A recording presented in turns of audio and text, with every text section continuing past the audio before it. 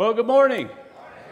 How's everybody doing today on this beautiful 90-degree day? Woo! Anybody felt like they've been in a sauna for the last week or so? What? Again? All right, children, young people, adios. I was going to give them a hard time and say, boy, I'm glad you dressed up for the pace-setting leadership. And then I was going to say, but they're working with our kids today outside, so they get away with it. Wow, that's a lot more than, wait a minute. How old are you, young lady? Uh-huh.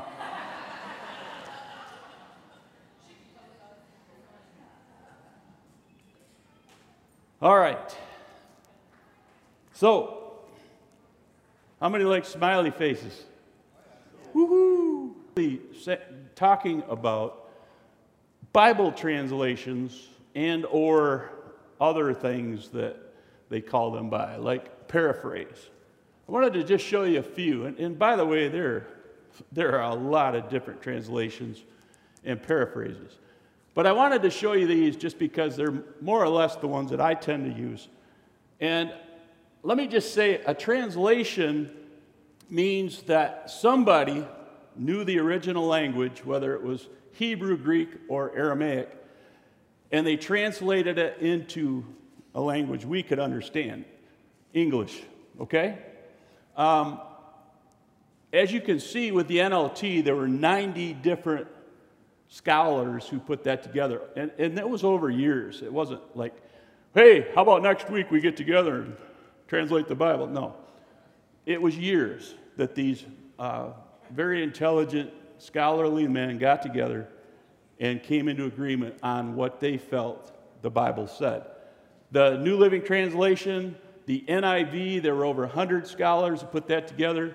The King James, there were 47 men, and they were pastors. They were higher ups in the church. They didn't have what we call scholars back then, per se. And then I wanted to get to the Passion Translation, which is something that someone brought to my attention recently, and they said, you know, it seems like you're using that an awful lot. And I said, sometimes I feel like it really says something amazing about this verse. But what I want you to understand is one man wrote that. What does that mean? That means that there's a whole lot of bias in his translation. So don't use it as your main go-to, okay? The TPT, the message is the same. I love reading from the Message, especially if I'm just doing like a devotional where I just want to kind of get into the story a little bit. It tends to put it in a story kind of way. And Eugene Peterson did an amazing job with it. But don't use it as your main study text. The ESV is another great one. And I could go on, but I just wanted you to understand that when I'm preaching, I typically use the NLT, which is a pretty strong translation. A paraphrase is when one man, turns it into what he thinks the Bible is saying. I hope I'm making sense, but I just wanted you to understand that if you didn't already know it. All right, everybody with me? Let's pray. Father, we are again just blessed beyond measure today. Thank you for the air conditioning. Lord, thank you for a beautiful church to come together and lift up your name. Thank you for a family of believers who love you and love each other. And Lord, we ask now that you would just help us to apply this message that's coming at us. Lord, I've struggled with this week. And I hope and I trust, Lord, this is from your heart to us. Help me to deliver it.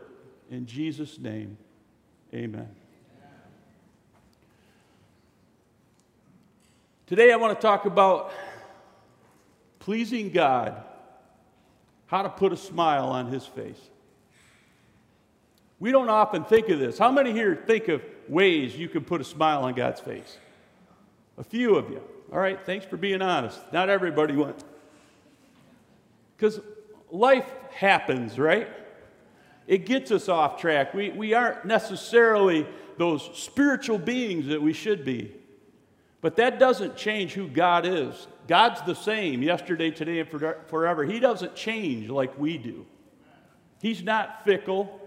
You can put your faith and trust in him. He's going to be the same tomorrow just as he was today. And the big thing is, and this is what we've got to get in our spirit, God loves us. How many have a parent? Come on. Lift your hands up. Nobody be here if you didn't have one. And let me just say, my mother, Joan Oberlin, is sitting right back there today. Love you, Mom. She's been with us this past week, and it's been a lot of fun between her and her two dogs. Maybe not the two dogs as much, but I love my mom. We tolerate the dogs because of her. But when you do things that please your mom or your dad, what's it do? Puts a smile on their face. Maybe some of you didn't get to see that all that much. You were one of those. Not saying I was or wasn't. We'll just leave it at that.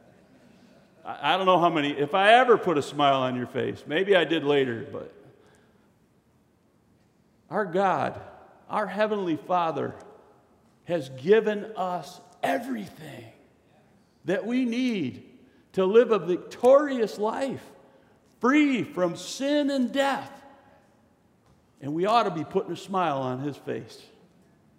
Now, I couldn't come up with a better idea than the little happy face on a balloon. But it gets the point across. That doesn't really represent God, but you understand the context of what I'm trying to get at today.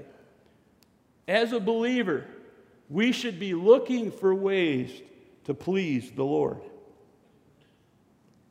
And not just Sunday morning, but Monday and Tuesday and Wednesday and Thursday and Friday and Saturday as well.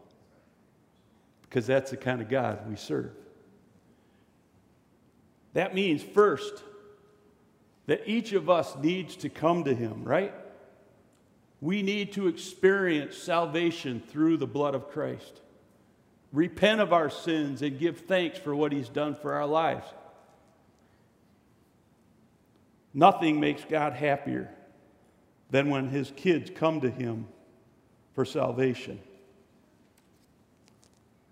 My first scripture, in the same way there is joy in the presence of God's angels when one sinner repents. Let me tell you something. When somebody gets saved, and this is how important it is to God, heaven rejoices. And I can promise you that God's right in that mix. He's got a smile on his face when somebody comes to Christ. Amen? So what should we be all about? If you want to put a smile on God's face. What? Thank you. Gee, one person got it. We have been given a mission. And what is that mission? Oh my goodness, you guys are rough today. Tell people about Jesus, right? Tell them about what he's done for you. Do the mission, as I like to call it, and go. And this comes from none other than Matthew 28, and I have that up there. Go and make disciples, baptizing them in the name of the Father, the Son, and the Holy Spirit. Teach these new disciples to obey all the commands I've given you. And be sure of this, I am with you always, even to the end of the age. That's our mission. That was his commission. Partner with him. Go and tell people about what God has done for you. Is there anybody here that God's done something for you? Wow, I got a little bit of a response. That's nice. I'm not picking on you. I'm just trying to get you charged up. I don't want to be the only one here today. When you study what it means to partner with God, we should get excited about this. He has given us everything we need.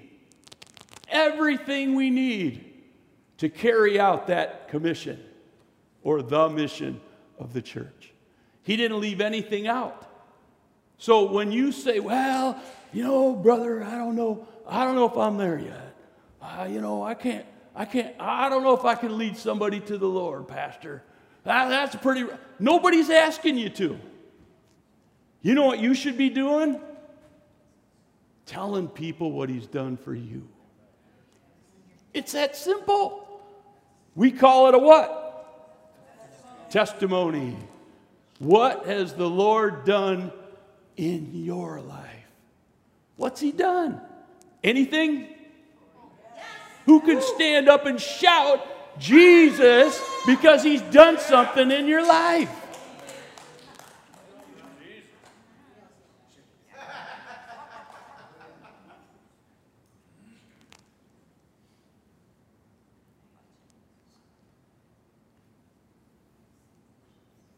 Your story can change somebody's life. I've shared mine so many times. I've told people who I used to be, and not in a boastful kind of way. Yeah, I was a chief of sinners. No. I'm embarrassed every time I have to talk about the old man. But man, do I get excited when I get to talk about the new, revitalized, transformed, normal Berlin. I was a jerk, but I am no more. Thanks to Jesus. And the power of the Holy Spirit in me. Because I couldn't make it otherwise. I couldn't do what I do otherwise. We need to tell our story. And I wanted to share this verse. Now, this guy had a legion of demons in him. Hello? What's that mean? 1,000. 1,000 demons inside of him, tormenting him. He was beating himself up. And then Jesus. Hallelujah. Jesus came on the scene. Thank you, Lord. And he said, out. And of course, he didn't have to say in the name of Jesus because he was Jesus. Out. And the man was delivered. As Jesus was getting into the boat, after this happened, the man who had been demon-possessed begged to go with him. Who wouldn't want to stay with Jesus after that? The man just delivered you from the demonic realm. You know that he's something. Yes. But Jesus said, no. What? Go home to your family and tell them everything the Lord has done for you. Thank you, Jesus. And how merciful he has been. That red is my highlight. We can't keep this stuff inside of us. We have been desensitized. We have had a muzzle, and I'm talking the church, capital C. We have had a muzzle put on us. Well, you can't go tell people about Jesus. Why not?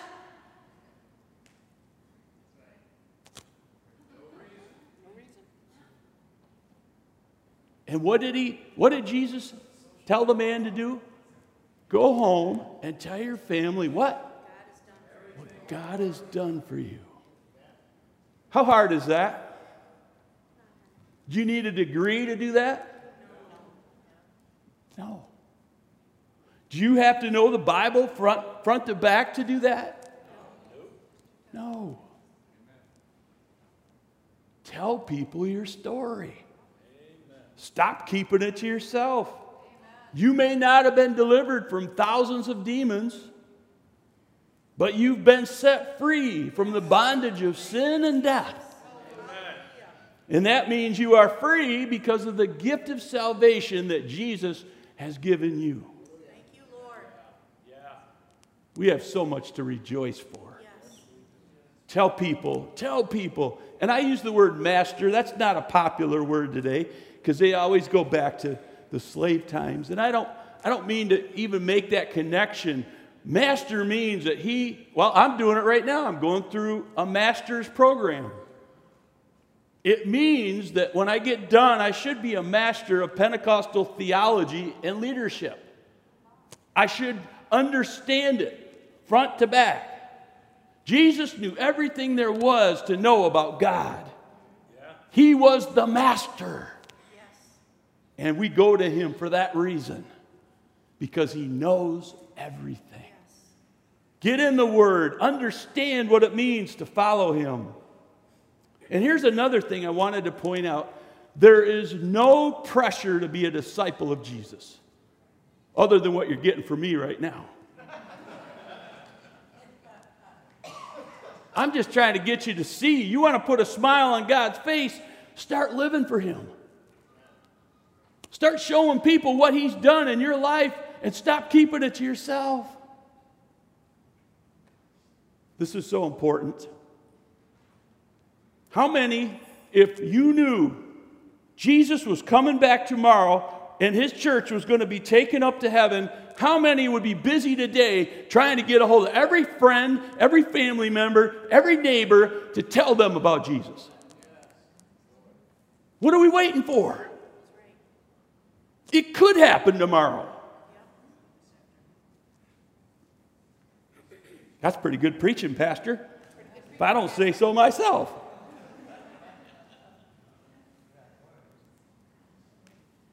There is no pressure to perform. You do this because you want to put a smile on his face. You want heaven to rejoice. You want people to come to the knowledge of God's saving grace. That is what should drive us once we have been born again. Our part's simple. What's our part? Who knows what part one is? I already kind of talked about it. We have to come to him. We have to believe. How many have seen God personally in the flesh? Nope, nobody. So what's that mean? It means you have to believe.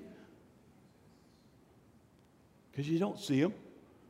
Sometimes you sense him. One of the songs we sang today talked about that. We sense his presence. Anybody?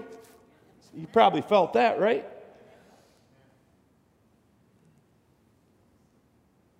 Believe by faith that the Bible is truth, that God has saved you, that he wants you and me to live in heaven forever with him, and he wants all men to be saved. Are all men saved? Not yet.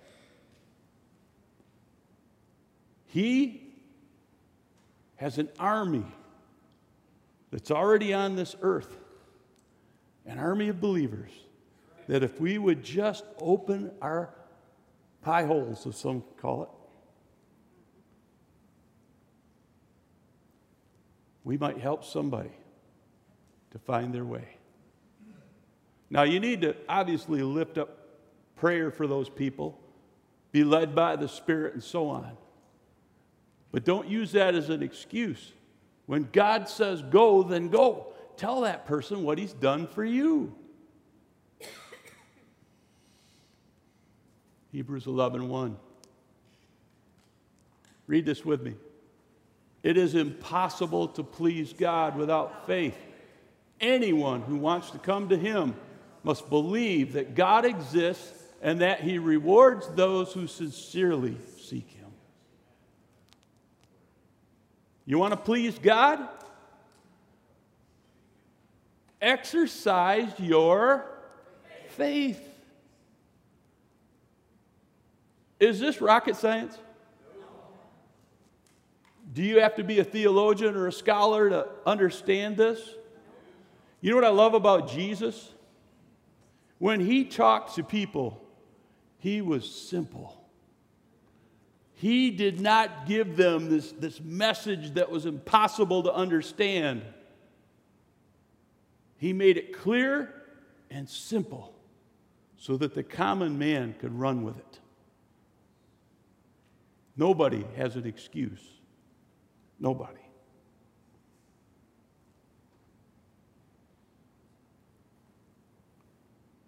Hallelujah. Oh, by the way, I said 11:1. That's not 11:1. That's 11:6. Oops. Typo. Somebody yell at me later. I mean, gently encourage me in the Spirit. And listen to me. When people hear your story, they're not always going to believe what you're telling them. But you have to believe that your story is going to make a difference. It's like a seed being planted in that person's heart. And it will grow. It will bear fruit if you keep praying for them and just let God move in their lives. But when you tell somebody your story, you're helping to shed a little bit of light on what faith is, and then you're helping to remove some of that doubt. And if enough of us take up this challenge, this commission to go, and you have 3 or 4 or 10 or 12 people come into your life and you're not a believer, but they keep telling you about Jesus, what do you think is going to happen eventually? You're going to start going, man, all these people are talking about this Jesus guy. Maybe I ought to look into it. That's what happened to me. I heard it enough, and I finally decided to do something about it. And the rest is history. He met me right where I was at. And he saved me. Thank you, Jesus. We need to get out and tell our story. That'll put a smile on God's face. Hallelujah.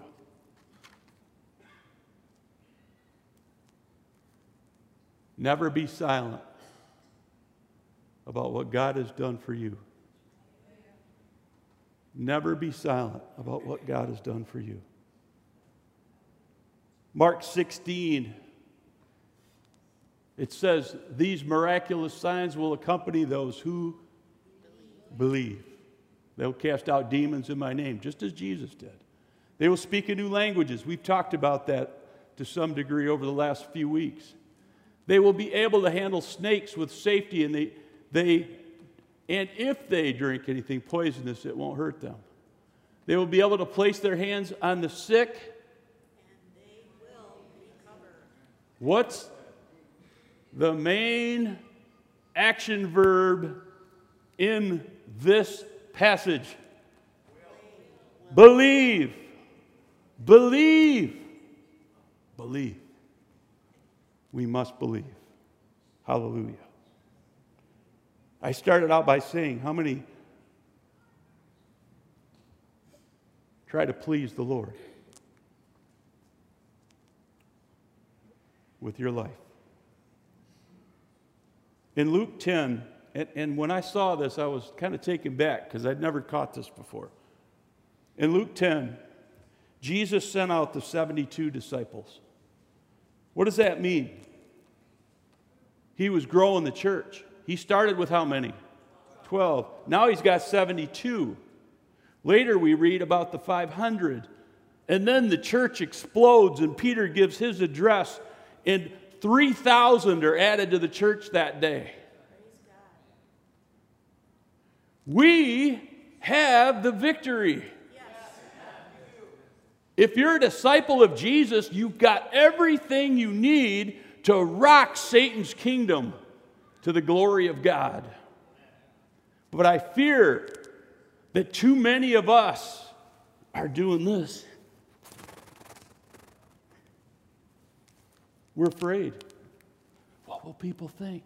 What will people say? Really? Who cares? If you're pleasing God, if you're putting a smile on His face, you're in the right place. Stop worrying about what men can do and start thinking about what God can do to His glory.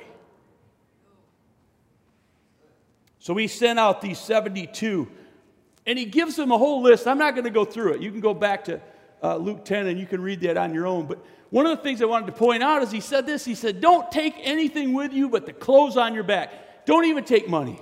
Don't even take a weapon.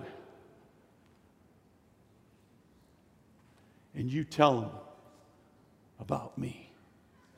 You tell them about what I've done in your life. You tell them that the kingdom of God is upon them. And they need to repent. And they went out. And they prayed for people. And they healed the sick. Or God did through them. And what happened? What was the result? I want to jump down to verse 17. When they returned to Jesus, when the 72 disciples returned, they joyfully reported to him, Lord, even the demons obey us when we use your name. Woo! That's pretty cool. But Jesus said, yes, I saw Satan fall from heaven like lightning.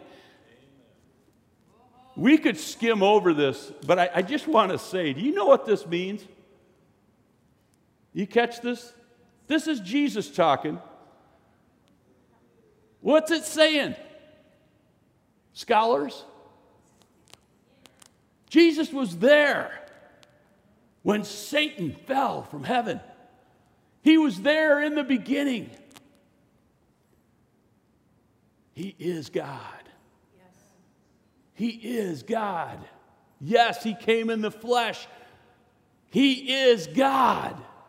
As much as he's man, he's God.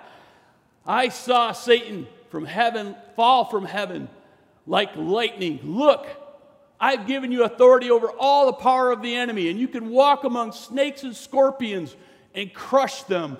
Nothing will injure you. But don't rejoice because evil spirits obey you. Rejoice because your names are registered in heaven. That's good news. Now here's the part I want you to catch that I've missed. My highlight in red. At that time, Jesus was filled with the joy of the Holy Spirit. And he said, oh, Father, Lord of heaven and earth, thank you for hiding these things from those who think themselves wise and clever and for revealing them to the childlike.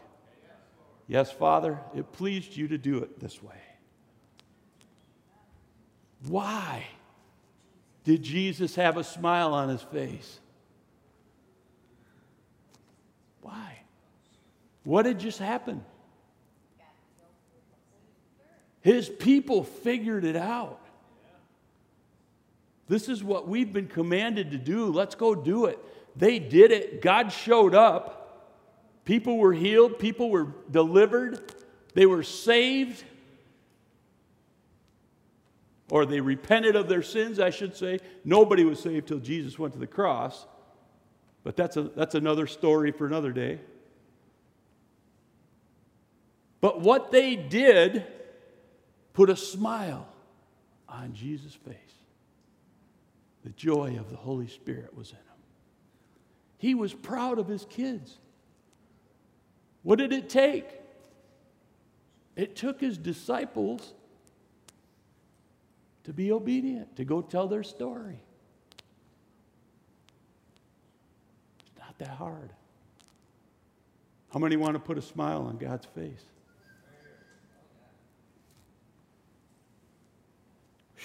Wow. The disciples didn't take anything but the clothes on their backs when they left. But the result, many were healed, saved, and delivered. God gave them everything they needed. Everything. And I'm going to get into the gifts of the Holy Spirit. Actually, I thought I was going to do it today. And then he gave me this.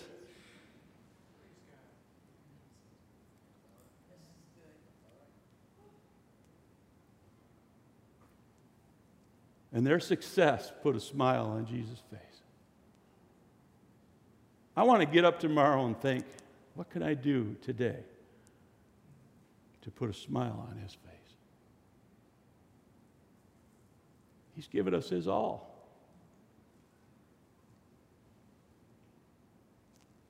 When we do the right things, it brings joy to the Lord. You and I already have everything we need to carry out this mission he's given us. And we can easily put a smile on his face.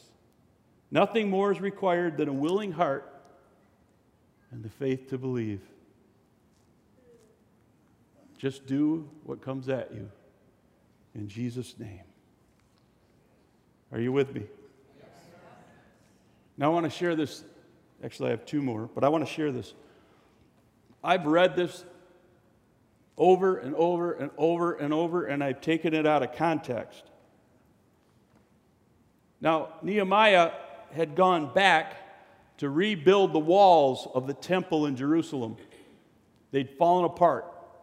This was after 70 years of what do you call it? Exile. They were under foreign domination. And when he went back, he began to put the people together again.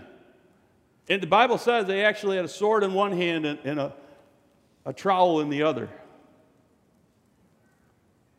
And they went at it to rebuild that temple. What does the temple represent? A place where God met with them. All right? They wanted to be in his presence again. They wanted to do whatever it took to get there. And he went through this whole, it was about 2 months, and they went through this whole rebuilding process to rebuild the walls, and finally it was done.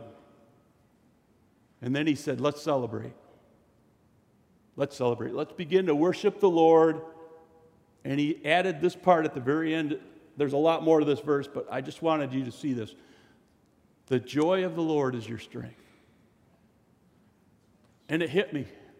All these years I've been saying, like, joy is our strength.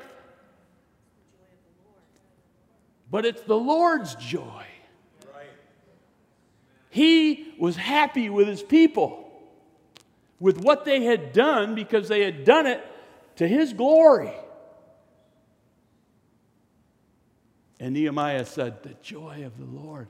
When he smiles on you, he's going to give you strength. How many could use some strength? Man, when you put a smile on God's face, you get strength to get through this life. I want to tell you what, you want to know what's on the other side? Read Revelation 20, 21, and 22. But let me tell you this, it's good news. No tears, streets of gold. No pain, no death. Nobody calling you names.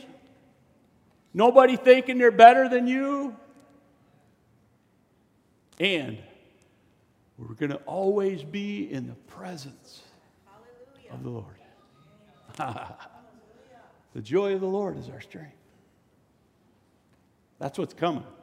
But we got to get there. We got to finish this race. As Paul said, we got to complete our assignment. When God's happy, we're strengthened. And then one more, and then I'm going to close. The Apostle Paul told the church in 1 Thessalonians 4:1, he said, finally, dear brothers and sisters, we urge you in the name of the Lord Jesus to live in a way that pleases God, as we have always taught you. And he goes on to say, you live this way already. And we encourage you to do so. What? Even more. And that's where I'm going to leave this with you. I encourage you to do so. And even more than what you've been doing. Is this a message you can take with you this week? Can you practice it? How would we practice this? Tell somebody your story. Tell somebody your story. Pray. Ask the Holy Spirit to give you an opportunity. And tell somebody your story. Don't make it more than it is. And the Bible says that when you open your mouth, the Holy Spirit will fill it. He'll tell you what to say. And maybe, just maybe, you'll get to tell somebody how to get saved. Ooh, wait, Pastor, that's more than I can do. Really? All you have to do is say, ask the Lord to forgive you of your sins. How many can remember that? If you get somebody to that place, how many have ever done that? Is it cool? Totally. To see a little baby come into the world. Oh, and by that I mean transformational baby, born again. There's nothing like it. And it puts a smile on heaven's face, if I can say that, and on God's face. Would you stand with me? So the bottom line, we don't need a degree. We don't need $1 million. We have everything we need already. We only need the faith of a child, or a childlike faith. And when God is happy, we are strong. His church is strong. And things happen. People are healed, delivered, and they repent of their sins and they come to the Lord. I think we are I know we're in a difficult day. And personally, I always feel when I see this kind of stuff that we're close. We are close to when Jesus is coming back. But as a church, let us be faithful, doing what He's commissioned us to do, sharing our story with people, not being silent. Don't be muzzled. Father, again, I've delivered this message best I can. And now it's in your hands. Lord, we look to you as our source. You're our inspiration. You are our master. And we want to duplicate our lives accordingly. We want to be like you. We want to share your good news, or the good news of the kingdom.